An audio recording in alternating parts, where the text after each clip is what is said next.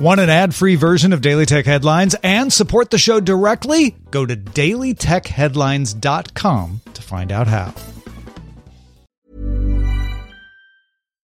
Millions of people have lost weight with personalized plans from Noom. Like Evan, who can't stand salads and still lost 50 pounds. Salads generally for most people are the easy button, right? For me, that wasn't an option. I never really was a salad guy. That's just not who I am. But Noom worked for me. Get your personalized plan today at Noom.com. Real Noom user compensated to provide their story. In 4 weeks, the typical Noom user can expect to lose 1 to 2 pounds per week. Individual results may vary. My business used to be weighed down by the complexities of in-person payments. Then, Stripe Tap to Pay on iPhone came along and changed everything.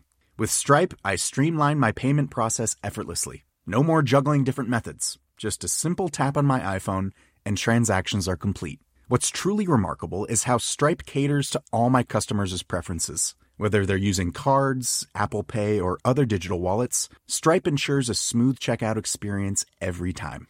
Setting up Stripe was a breeze, taking just minutes to get up and running.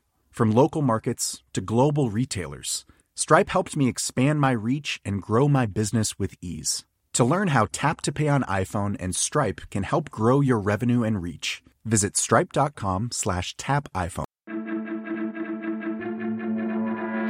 These are the Daily Tech Headlines for Monday, November 30th, 2020. I'm Rich Straffolino.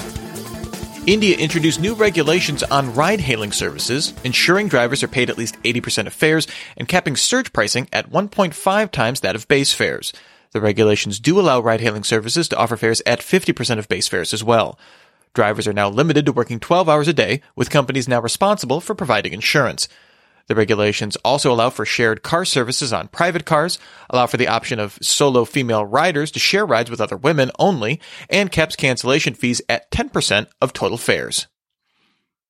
FCC Chairman Ajit Pai announced that he will leave the agency when President-elect Joe Biden is sworn into office on January 20th.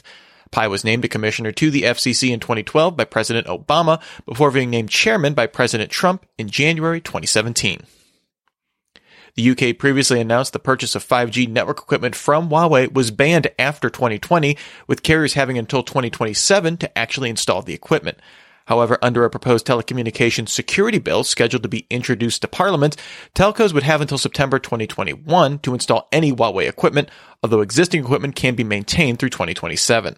The proposed law would also give the government powers to identify network equipment as a national security risk and ban its use in domestic networks, and power to issue fines of up to 10% of annual turnover for non-compliance. The government will also invest £250 million behind a 5G diversification plan to grow the telco supply chain and increase competition. Bloomberg sources say both Airbnb and DoorDash plan to file IPOs before the end of 2020, with both disclosing higher than expected valuations. According to a new regulatory filing, DoorDash hopes to raise up to $2.8 billion in its IPO, targeting a valuation around $32 billion. The company was last valued at $16 billion in June. Meanwhile, Airbnb is reportedly targeting up to a $33 billion valuation after being valued at $18 billion in a funding round in April. The Wall Street Journal sources say federal and state antitrust authorities are preparing to file up to 4 new lawsuits against Facebook and Google by the end of January. This includes an FTC antitrust lawsuit against Facebook, looking at if WhatsApp and Instagram acquisition stifled competition, a similar suit by a coalition of state attorneys general against Facebook, expected in early December, and 2 antitrust lawsuits against Google, led by 2 separate groups of other state attorneys general, scrutinizing the company's ad and search dominance, respectively. This follows the Department of Justice's antitrust lawsuit looking into Google's search dominance, filed last month. CNBC sources say Salesforce will announce a deal to acquire Slack after markets close on December 1st. The deal is expected to be about half stock and half cash, with Salesforce paying a premium over Slack's current stock price. Slack currently has a market cap of over $24 billion. GM announced that it will not be acquiring an 11% stake in the electric vehicle maker Nikola after initially announcing plans to do so in September.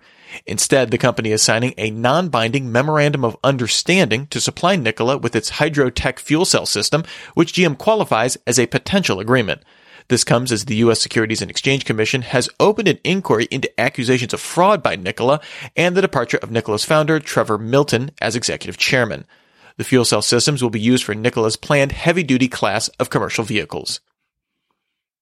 Windows Central sources say Microsoft is working on a way for developers to bring Android apps to Windows 10 with little to no code changes under a project codenamed Latte.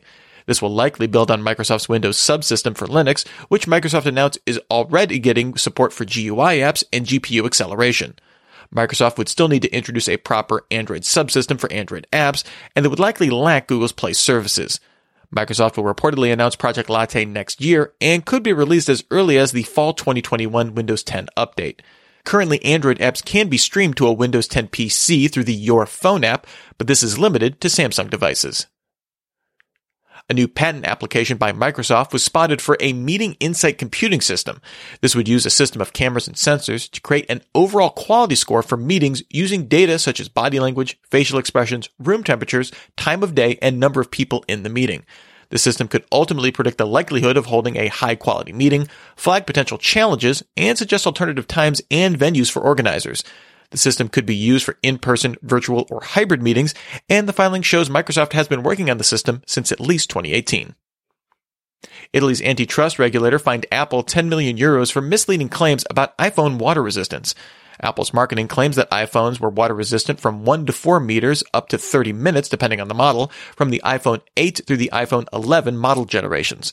The regulator found that this was only true under controlled conditions that a consumer wouldn't likely experience and took issue with Apple's warranty not covering damages from liquids.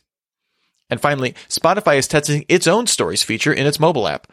Several playlists now feature a series of short video clips from artists giving background information about their songs, most prominently the Christmas Hits playlist. Spotify says this is only a test and did not confirm if the feature will receive a wider release. Remember, for more discussion of the tech news of the day, subscribe to Daily Tech News Show at dailytechnewsshow.com. You can find show notes there and links to all these headlines there as well.